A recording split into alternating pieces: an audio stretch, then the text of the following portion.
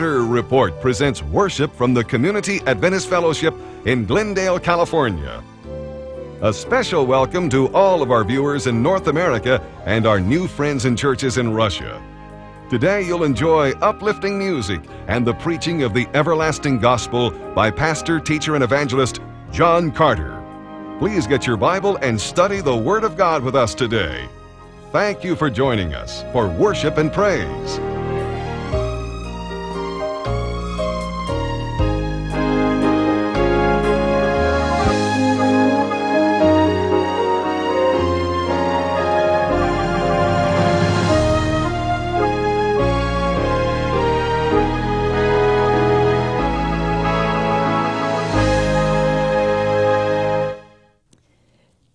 Jesus loved to tell stories, and in Luke 8 we find two of them. The first one is the parable of the sower, and the second one is about a lamp or a light, and this is the one that we're going to look at this morning. Firstly, let's imagine the scene before us. Thousands of people sitting on the hillside listening intently to every word that Jesus spoke. And as we listen to him in verse 16, we see that Jesus also had a great sense of humor. No one lights a lamp and hides it in a jar or puts it under a bed. I can imagine everyone smiling because they were all very familiar with lamps and candles, because these were the only lights that they had, and they would never dream of putting it under the bed. Instead, he puts it on a stand so that those who come in can see the light. Jesus was illustrating how we are to be the lights of the world. And in verses 17 and 18, he becomes a little more serious as he tells the people, what God reveals to us in secret through his word and by his Spirit, he expects us then to live it and to share it. If we don't live it, he tells us in verse 18, the truth will be taken from us. So it is very important that we walk in the light. A number of years ago, a young woman that I was talking to told me that she worked in an office, or had worked in an office for 3 years, and no one knew that she was a Christian. All of her co-workers were non-believers, and she felt that it was best not to say anything. But the truth was, she shouldn't have needed to say anything. They should have known by the way she lived and worked. A Christian should be the most honest person at work, the most cheerful, the most punctual, always on time, the most considerate and thoughtful. And to those who walk in the light and live the life, Jesus gives a beautiful commendation in verse 21. He calls us his brothers and sisters. And so remember, don't put your lamp under the bed, but rather put it on a stand. Let the love of God shine through our lives so that others will see the light and will find their way home to the kingdom of God. We're very glad today to welcome every person to the Community Adventist Fellowship. We meet every Saturday morning at 10:45 a.m. Our address is 333 East Colorado Street, Glendale, California. When you're in Southern California, we invite you to join us at the Community Adventist Fellowship. Once again, our address is 333 East Colorado Street, Glendale. That's just one block down the road from Brand. Today, I want to send my greetings and the greetings of our church to our wonderful supporters on 3ABN and other systems across North America. I want to send a special greeting down to the Cayman Islands to the Thompson family. And we're so glad to have known you, dear folks, and we hope sometime to come down and visit you soon in the Cayman Islands. We want to say a special greeting to Danny and Linda Shelton, who are our partners in the preaching of the everlasting gospel. Danny and Linda and other members of the 3ABN crew are going with us shortly to the city of Kiev. Today, we're going to talk about the last great crisis in the world, the last great religious crisis which is almost upon us. And before we turn to Daniel chapter 6, I want you to come with me to Revelation 13 and verse 11 and onwards, which talks about the last great crisis. Please take your Bible and turn with me to Revelation chapter 13 and verse 11 and onwards, if you don't mind, please. Glad to see you here today, Steve. You okay? Revelation chapter 13 and verse 11. The prophet said, "Then I saw another beast coming up out of the earth. He had 2 horns like a lamb, but he spoke like a dragon. He exercised all the authority of the first beast on his behalf, and made the earth and its inhabitants worship the first beast, whose fatal wound had been healed. And he performed great and miraculous signs, even causing fire to come down from heaven to earth in full view of men. Because of the signs he was given power to do on behalf of the first beast, he deceived the inhabitants of the earth.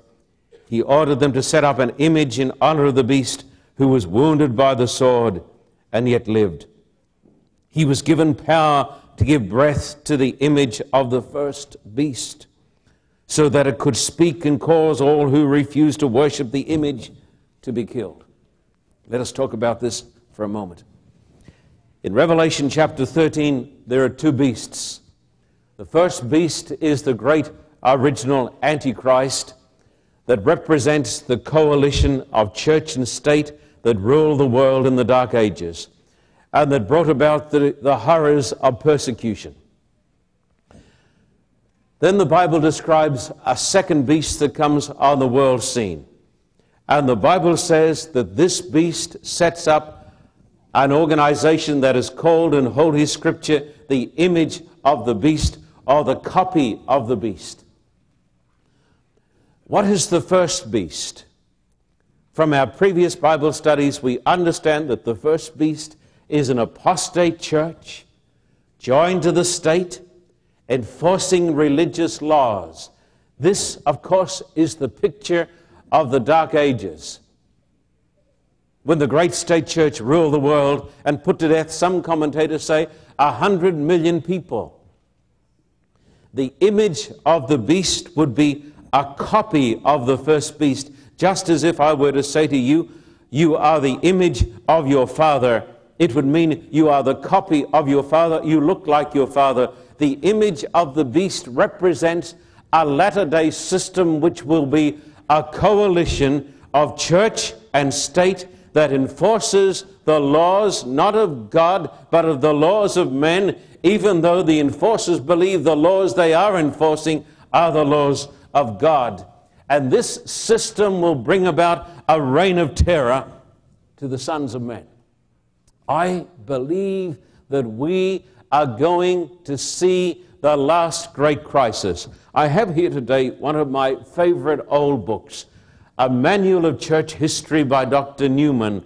And I'm going to read to you very briefly today some statements here on the Inquisition. Because the Inquisition was the logical development of what happens when the church and the state join together and enforce religious laws. Listen. The Inquisition of heresy was from the early time a function of each bishop and, in a sense, of each parish priest. Heresy was looked upon by churchmen as the greatest possible evil, and the heretic is the enemy of God and men and is worthy of no humane consideration.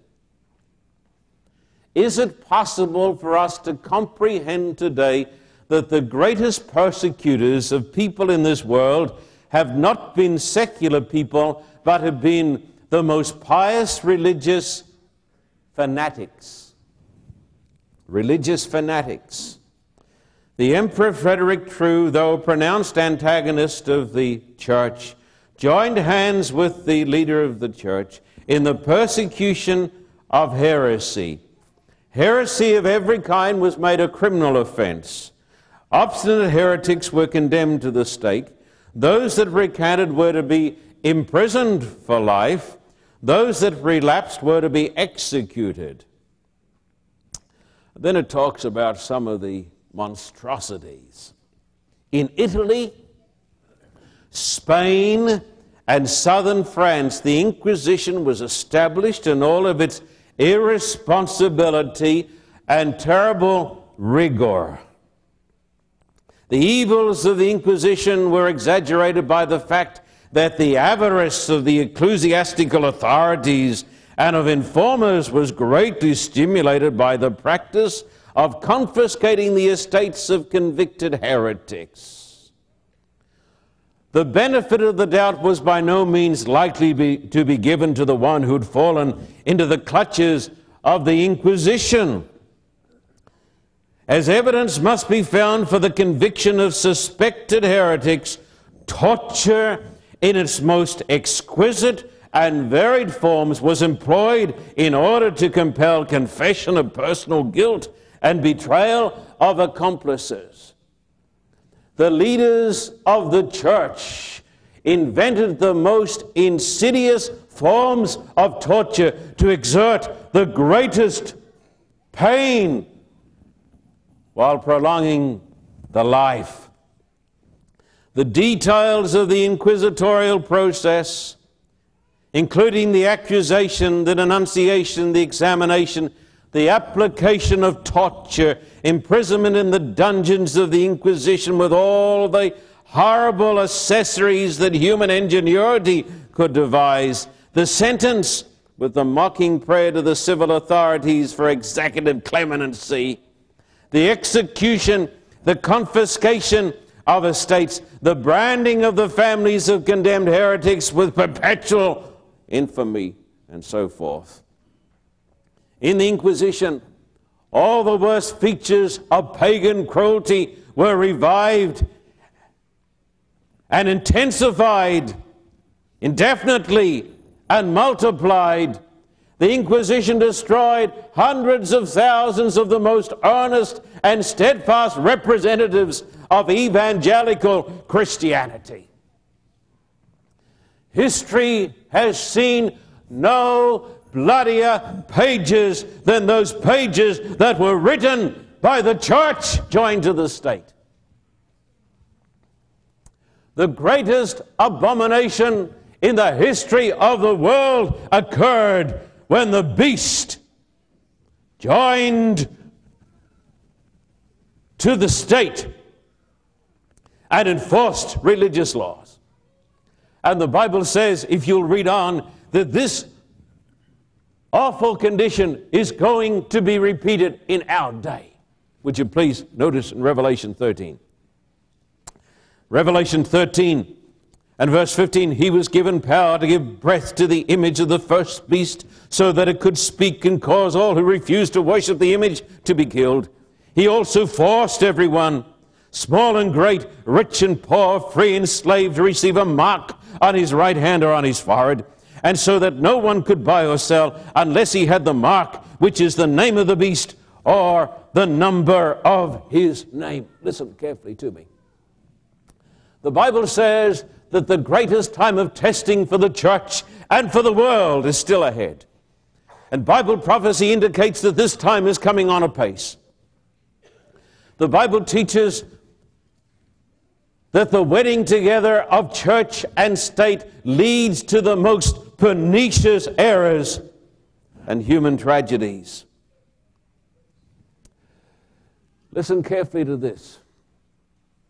The Bible teaches the great truth of freedom of conscience. That God has made me in his own image, and the only loyalty that God will accept from me is the loyalty that comes from love. Did you hear this? Love cannot be forced. This was the damnation of the Spanish Inquisition, because they tried to make Christians by forcing them to become Christians. Love cannot be forced. Did you hear this? Love cannot be forced. Today in the United States of America, listen to these words. There has arisen a Christian coalition of good people, and with me they deplore the iniquities in the land. They deplore the unchecked abortions. They deplore the filth of Hollywood. And earnest good people are saying enough is enough, and I say enough is enough. But I would say this to you: you will never reform society through political power. Reformation comes through the work of the Holy Spirit. Daniel, in the heart. Amen. In the heart. But there are good men in this great country who are gathering together various elements of our society, and they're saying, we are Christians and we are going to be heard in the chambers of power. And we will so influence Congress that we will have one day a Christian nation and Jesus will be king. And if you walk out on the streets of Los Angeles or the streets of many other cities in this great land and say, what do you think of the concept of Congress setting up a Christian nation where Jesus is king? Many would say, glory, hallelujah. Not recognizing that in so doing they would be setting up not the kingdom of God, but the kingdom of Antichrist. Because the kingdom of God does not come through political power. It comes through the work of the Holy Spirit. Amen. And whenever the church, and remember, the inquisitors were not bad men. They were the very best men. They were the Pharisees of their age. And they tortured pregnant women until their bodies burst to save their souls. Beware of any man who would save your soul through force rather than through the power of the Spirit of God. The only worship that God will accept is the worship that comes from a loving heart. If you are serving God today because you're afraid to do anything else, then your worship is an abomination in the sight of God. If you're here in this church today because you are afraid of the fires of hell, it is because you do not know God. The Inquisition was man's attempt to make Christians through the power of the state. And the Bible says it is going to happen in the last days. It is going to be repeated. And Daniel chapter 6 is not only the story of the persecution of Daniel, who represents the church. It is not only dusty history, it is a foretaste of what is going to happen in our own day. Therefore, notice it well. And may the words sink down into your minds. And please turn to Daniel chapter 6. And as the Anglicans would say, here endeth the first lesson. Get ready now. Daniel 6 is the record of how Medo-Persia sought through religious legislation to destroy the prophet Daniel, representing the people of God. It is not only history, but a foretaste of what is going to happen. Now listen, I want to give a warning to every person who's come into this church today. We are not an ordinary church. We do not get together for entertainment. We get together to study the Word of God and to get ready for the coming of Christ. Amen. I want to say to every person here today, there are Bibles in the pews, and I would advise you to get a Bible. We only guarantee the salvation of those souls who look up the texts. Therefore, take a Bible from the pew and read the text. Jesus said, it is written, say it with me, man shall not live by bread alone, but by every word that proceeds out of the mouth of God. And we are tired of playing church. We are here today to hear the word of God. Amen. Now please notice Daniel 6. And soon I'll start to preach. Daniel 6 verse 1. It pleased Darius to appoint 120 satraps to rule throughout the kingdom, with 3 administrators over them, one of whom was Daniel. The satraps were made accountable to them so that the king might not suffer loss. Now Daniel so distinguished himself among the administrators and the satraps by his exceptional qualities that the king planned to set him over the whole kingdom. At this, the administrators and the satraps tried to find grounds for charges against Daniel in his conduct of government affairs, but they were unable to do so. They could find no corruption in him because he was trustworthy and neither corrupt nor negligent. Listen, my friend. Listen to what I'm going to tell you.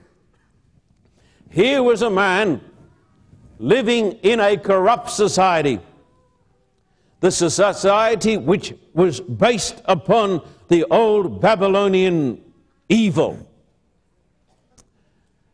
Now Darius is ruling as the leader of the Medes and the Persians. Daniel is virtually the prime minister. There are 3 administrators, but Daniel is the best. And when his enemies come to check him out and to audit him, they can find no blemish and no fault in this man. Daniel was above reproach. I want you to know today, our society need not influence our personal integrity. Somebody said concerning Jesus, can any good thing come out of where? Can any good thing, David, they said, can any good thing come out of Nazareth? Because Nazareth was such a stinking little hole. But Jesus came out of Nazareth. The Prince of Purity came out of Nazareth. You can be brought up on Hollywood Boulevard and still be without corruption. You can be a child of God, because greater is He who is in you than he who is in the world. And the Lord God of heaven was living in Daniel. And the Bible says that when they came to check him out, he was found, Stephen, without corruption. The story is told during the last century, the 19th century. There was a king in one of the kingdoms of Europe that had just suffered a revolution. There was a king, or was he a prince? I think he was a prince. And he was taken out and he was put to death. But before he was put to death, he said to his only son, my boy, remember, you are the son of a prince. I am a prince, and I'm going to go and be put to death. But you are going to live on, and remember, you are the son of a prince. All through your life, remember, you are the child of the king. This boy was sent to a great public school where the rest of the students engaged in every type of crime, stealing and cheating and lying. But this boy was conspicuous by his purity. He would not cheat. He would not lie. And the headmaster one day called him in, not knowing who he was, and said, why are you different from the rest of the students? And he said, sir, because I'm the son of a prince, and I cannot do it. I cannot cheat, and I cannot lie, and I cannot steal, because my father was the king. Now listen to me. You and I live in one of the filthiest rat holes in the world. Pardon my saying it. We live in a place where every crime is considered today to be okay. I heard a political commentator interviewing somebody on the radio the other day, and they were talking about the O.J. case. And this person said, what is the big deal? Only another 2 dead bodies. Why is everybody concerned? Just a man and a woman. We see it all the time. One of the attorneys on the case said, "This is not a pursuit for truth. It is a case of men fighting for their own prestige and for what they are paid." Do not be deceived. We live in an age when people do not know what is up and what is down and what is left and what is right, and people hardly know what is righteousness and what is evil. And therefore, if a person today determines by the grace of God that he will not be part of an evil society, people will look at him. But I want to tell you something. The man whom God can deliver from the den of lions is the man who says, "I cannot do it. My father was a prince." Amen. You and I are children of God. We belong to Christ. And because we are children of God, we cannot cheat. And we cannot steal. And we cannot hate. And we cannot be racists. And we cannot be crooked. Even though everybody else in the world may be crooked, you and I cannot be part of it because we are children of the King. Amen. So they came to check out Daniel. And in this filthy situation, they said, "We can't find a thing wrong with this man. There's nothing wrong with this man, except one thing." Daniel 6 and verse 5. Finally, these men said, "We will never find any basis for charges against this man, Daniel, unless it has something to do with the law of his God." Now, you look at that very hard. They could make only one charge. They said, "We can't charge him for defrauding us. The books are in order. We can't charge him, Stephen, for anything except one thing: the law of his God." Listen carefully. In the last days, whether you believe it or not, the same charge is going to be made about God's remnant people. We can't find any fault with these people. They pay their taxes. You can buy a second-hand car off them. They don't lie. They're not crooked. They're not twisted. They're not immoral. We can find no fault with these people except one thing: the law of their God. And because they refuse to accept our mark, we won't buy from them and we won't sell to them. In fact, we'll have them put to death. That's Revelation 13. And this chapter tells us what's going to happen. Do you know how old Daniel was? Well into his 80s. When Daniel should have been sitting back and watching the roses grow, he has the greatest crisis to face. Please notice verses 6 to 9. Verses 6 to 9.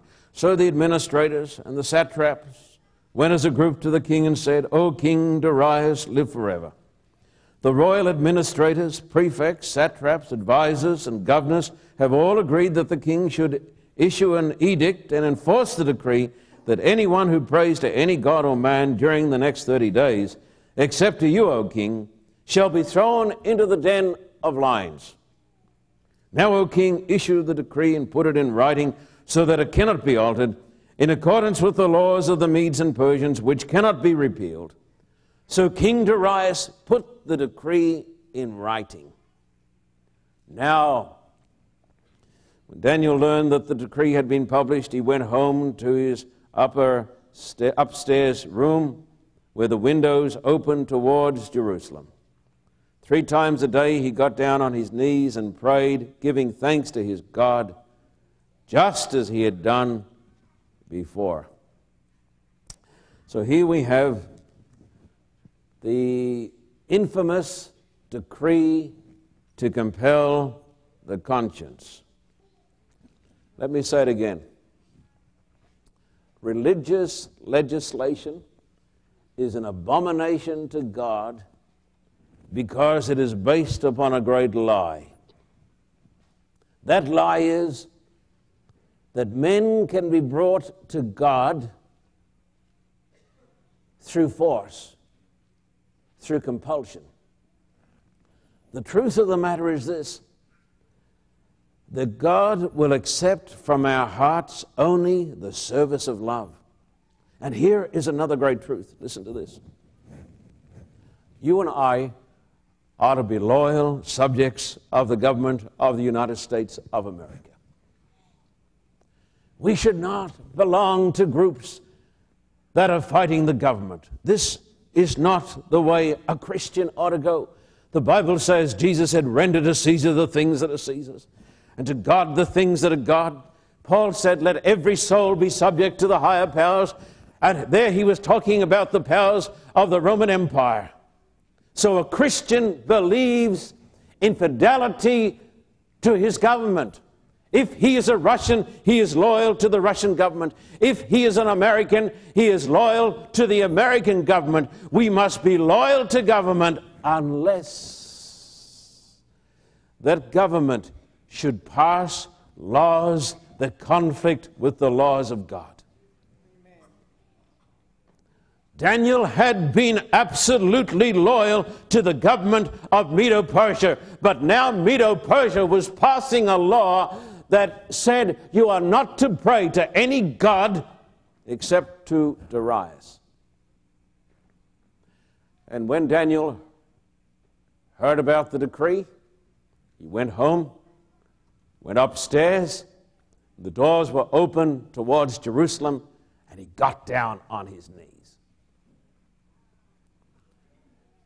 It would have been, I would think, a lot easier on such occasions to say your prayers in bed.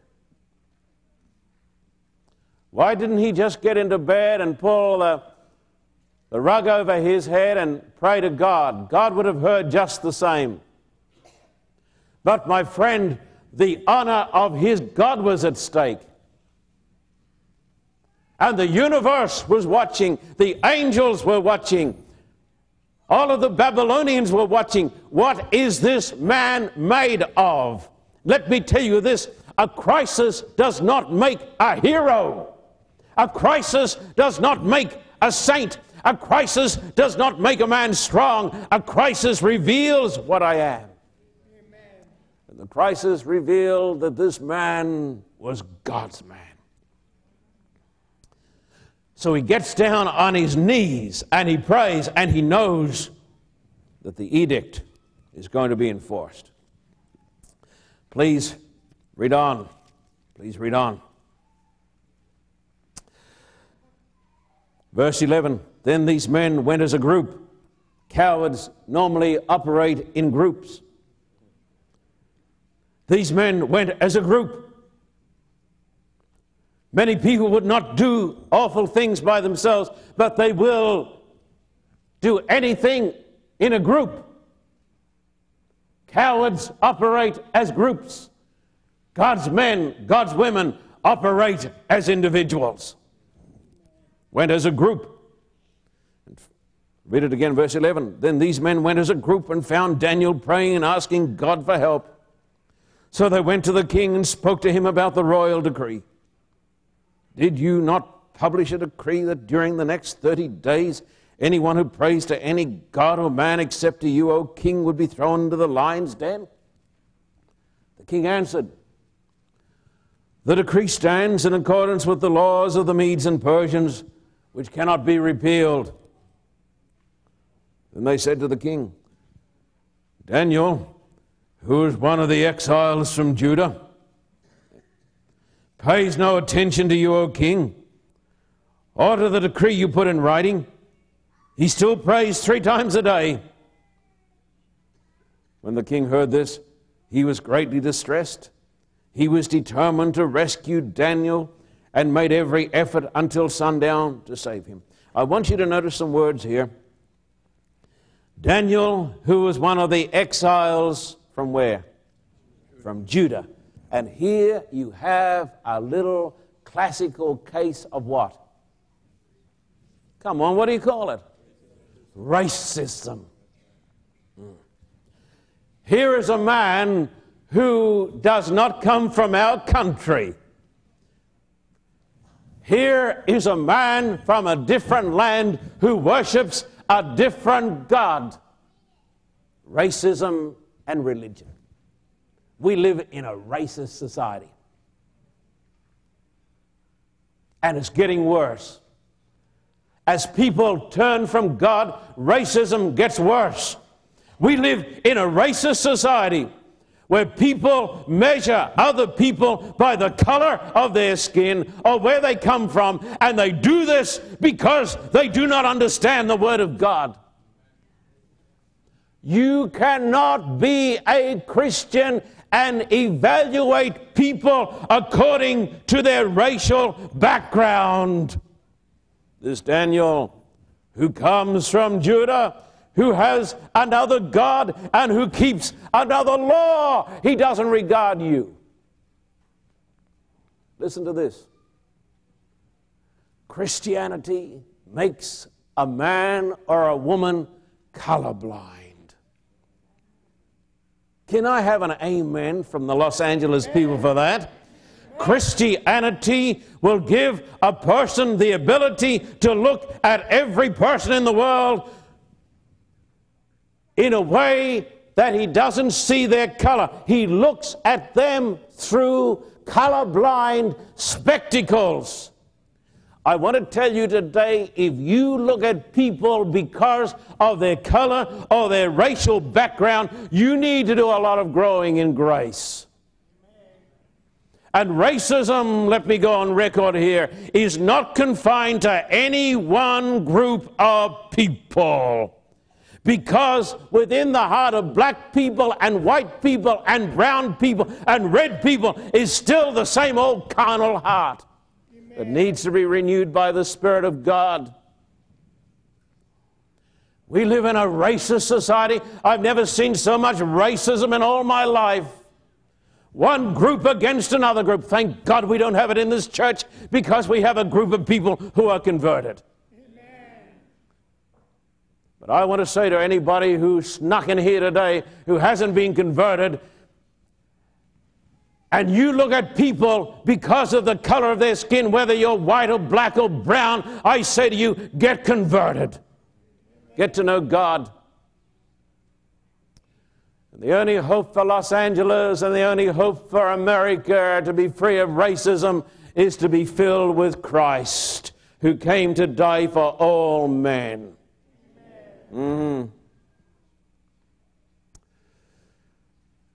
This man, this Jew, doesn't regard you because he keeps a different law. He's from a different country. Now read on. Notice what happens. Verse 15. Then the men went as a group. Here they go again. Then the men went as a group to the king and said to him, Remember, O king, that according to the law of the Medes and Persians, no decree or edict that the king issues can be changed. So the king gave the order, and they brought Daniel and threw him into the lion's den. The king said to Daniel, May your God, whom you serve continually, rescue you. A stone was brought and placed over the mouth of the den. And the king sealed it with his own signet ring and with the ring of his nobles, so that Daniel's situation might not be changed. I ask you, my friend, what is this reminiscent of? Here is a man who is called the beloved of heaven, a man in whom they can find no fault, a man who stands for his God and who stands for his holy law, and a man who is taken and he's thrown into a den, and a great stone is rolled across the mouth of the den, and it is sealed. What does it sound like? Jesus. And so here Daniel is predicting what would happen to the Son of Man. In the book of Daniel, this term Son of Man is quite unique, and it refers to Jesus. But on occasions, Jesus says to Daniel, "O Son of Man." Here is a man who represents his God. And because of his fidelity to his God, he is thrown into the den of lions. This is one reason why I don't believe in the doctrine that says that the church is raptured home to glory before the Great Tribulation. This is believed by millions of people in this country. Part of the prosperity gospel. They say, the Lord is going to come, the secret rapture is going to take place, and all of a sudden, the saints of God are going to be raptured home to glory, and they're going to be shouting hallelujah, and then trouble is going to come to the earth. But they're going to escape all the trouble. My friend, it has never so been in the history of the world. It is a heresy. It is not taught in the Word of God. It is a heresy. Just because you belong to God doesn't mean that you're not going to be thrown into the den of lions. In fact, it seems to me that the closer you walk with God, the more chance you have of getting yourself into the den of lions and getting yourself into all sorts of troubles. The Bible says, all those who live godly in Christ Jesus will suffer persecution. So they take Daniel, they put him in the den of lions, and they put the seal on it, and the king goes home. But he can't sleep because he has a bad conscience. Verse 18, then the king returned to his palace and spent the night without eating and without any entertainment being brought to him. And he could not sleep. My friend, there is no pillow as comfortable as a good conscience. The king could not sleep, but I venture to say that Daniel slept perfectly and snuggled up to a lion. I'm telling you the truth. He snuggled up to a lion and put his head down on its flank and fell asleep. There is no pillow as delightful or as comfortable as a good conscience. If you can't sleep, don't just take Valium, but also search your conscience. There is no pillow as good as a good conscience. So he couldn't sleep, and I don't care. Glad he couldn't sleep, the king. In fact, they said he didn't have anything to eat during the night. He shouldn't have had anything to eat. He shouldn't be eating between meals. Shouldn't have been eating. He didn't need any entertainment. He should have gone to bed and slept. That's what I do. Okay, verse 19. At the first light of dawn, the king got up and hurried to the lion's den. What does that remind you of? Yes, how they ran to the tomb. They expected that he'd be dead. When he came near the den, verse 20, when he came near the den, he called to Daniel in an anguished voice, Daniel, servant of the living God, has your God, whom you serve continually, been able to rescue you from the lions? Daniel answered, O king, live forever. My God sent his angel, and he shut the mouths of the lions. They have not hurt me, because I was found innocent in his sight, nor have I done any wrong before you, O king. Listen, here is the great theme of Daniel that comes in now. The whole book of Daniel is like a great orchestral piece, and now comes in the theme. The oppression of the saints, even though the saints are oppressed, even though they're thrown into the burning fiery furnace, even though they're thrown into the den of lions, the God of Daniel is the God who delivers. That's the theme. Even though you go through tribulation and trouble and hardship, The Bible says, fear not, because the God who lived in Daniel's time is just the same today. And so, Daniel is not hurt, not a bit, not hurt, not a bit. Now read on. The story really makes me excited. It's really a wonderful, wonderful story. Listen. Where are we? Verse 23. The king was overjoyed, like the disciples when Jesus was raised. The king was overjoyed, gave orders to lift Daniel out of the den. And when Daniel was lifted from the den, no wound was found on him, because he had trusted in his God. Now, some would say, Daniel was preserved because the lions didn't have a good appetite. Those who believe that Daniel was preserved because of the poorness of appetite on behalf of the lions, read the next verse. At the king's command, the men who had falsely accused Daniel were brought in and thrown into the lion's den along with their wives and children.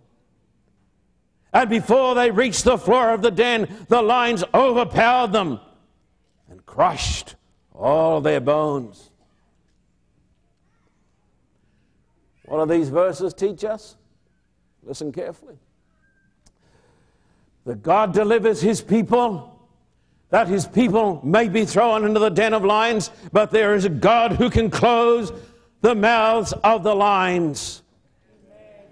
And judgment will come upon the persecutors of the people of God. There is coming a judgment day. We spoke about it last Sabbath. I want you to know there is coming a judgment day. God is just, and justice cannot sleep forever, said Abraham Lincoln.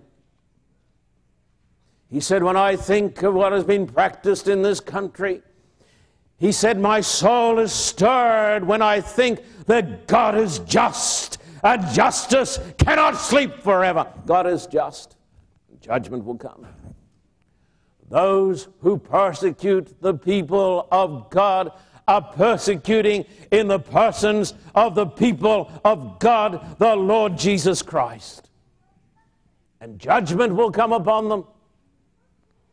And in the last days, when the Antichrist comes against the church, and it appears as though the church is going to fall, our God will arise for the defense of his people. And the judgment that was pronounced against the people of God will be meted out upon the opponents of the kingdom of God. There are two sides to the coin. The deliverance of the saints means the condemnation and the damnation of their enemies. And so the lions, which hadn't been fed, I guess, for a few days, and that had been Daniel's night companions, now tore into a million shreds the princes, the governors, the satraps, the administrators. And before they reached the bottom of the den, they with their wives and their children were consumed. You say, how awful. The children? Yes. The way we live will largely determine the fate of our children. You say, but my children, they're on their own. No, they're not. They're with you. And the way we personally relate to God will largely determine the fate of our children and our wives and our little ones. And so judgment came upon them all. After the resurrection of Jesus, a decree went forth around the universe saying, he's alive, he's resurrected, go and tell the world. And now here's a decree. Verse 25. What a great story this is. Oh, this is a great story. Isn't this a good story? It's great, isn't it? It's a good sermon. It is. It's a great sermon. It's a great subject. Of course it is. Verse 25. Then King Darius wrote to all the peoples, nations, and men of every nation, every language throughout the land. may you prosper greatly. I issue a decree that in every part of my kingdom, people must fear and reverence the God of Daniel, for he is the living God, and he endures forever.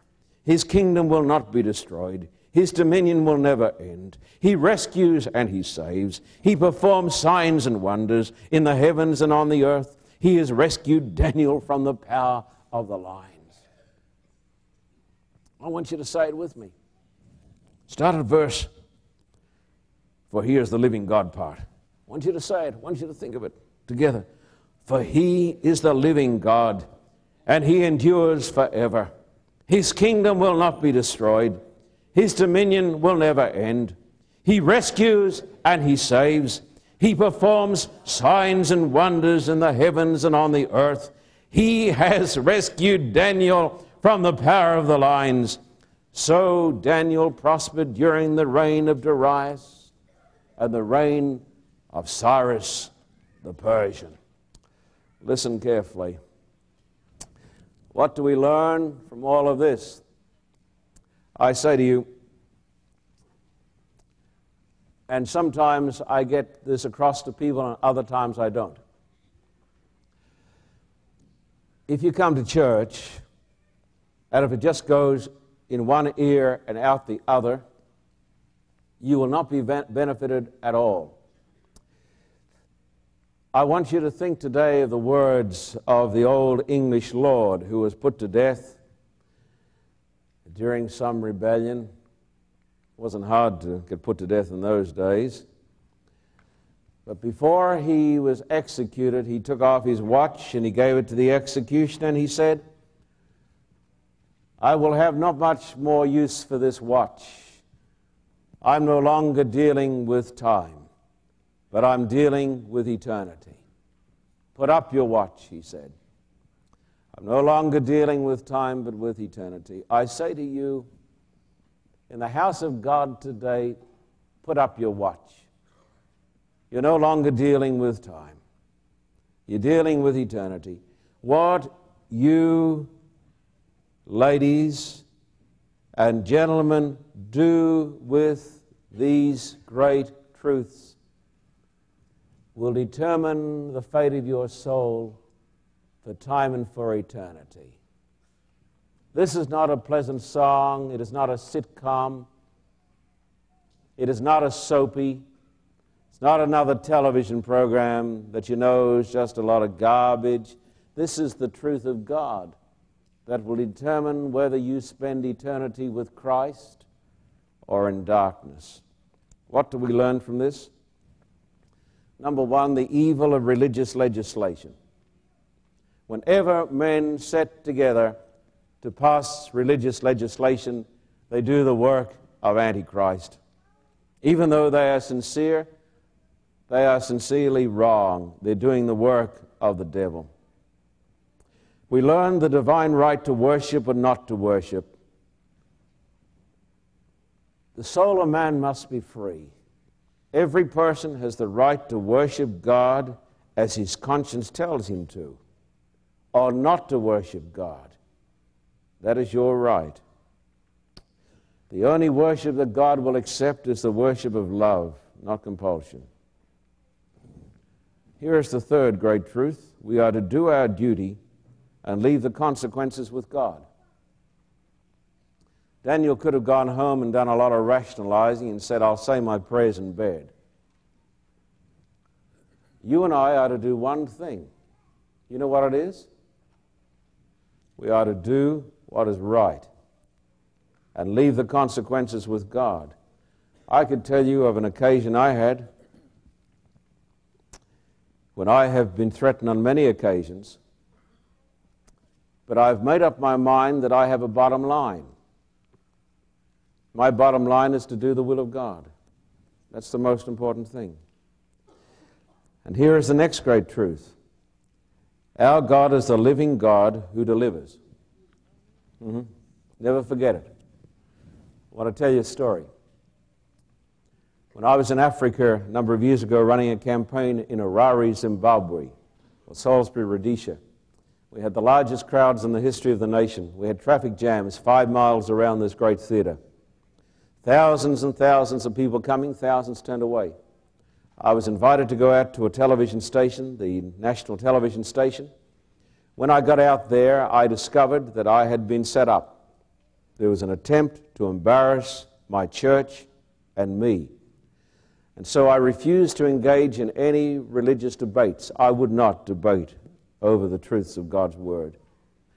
The man who was in charge of it was a man who was filled with alcohol and filled with rage. He called together a group of soldiers. The sun was going down. When the sun sets in Africa, it's dark quickly. I was marched down a jungle road in Africa by myself with about 20 soldiers around me with submachine guns, some guns in my back. And I walked down the road, and this man followed at a distance and called out curses. I thought, this may be my last preaching engagement. The man who had superintended all of this in Harare, Zimbabwe, left us, and I was left on a jungle path in Africa with the sun set, surrounded by a group of African soldiers with guns. And when their commander left, all of a sudden they said, "Do not be afraid, Pastor Carter. We come to your meetings." Then they put their arms around me. We walked a half a mile in the bush and we came to a military outpost. They got on the phone. And the government sent out a limousine and picked me up.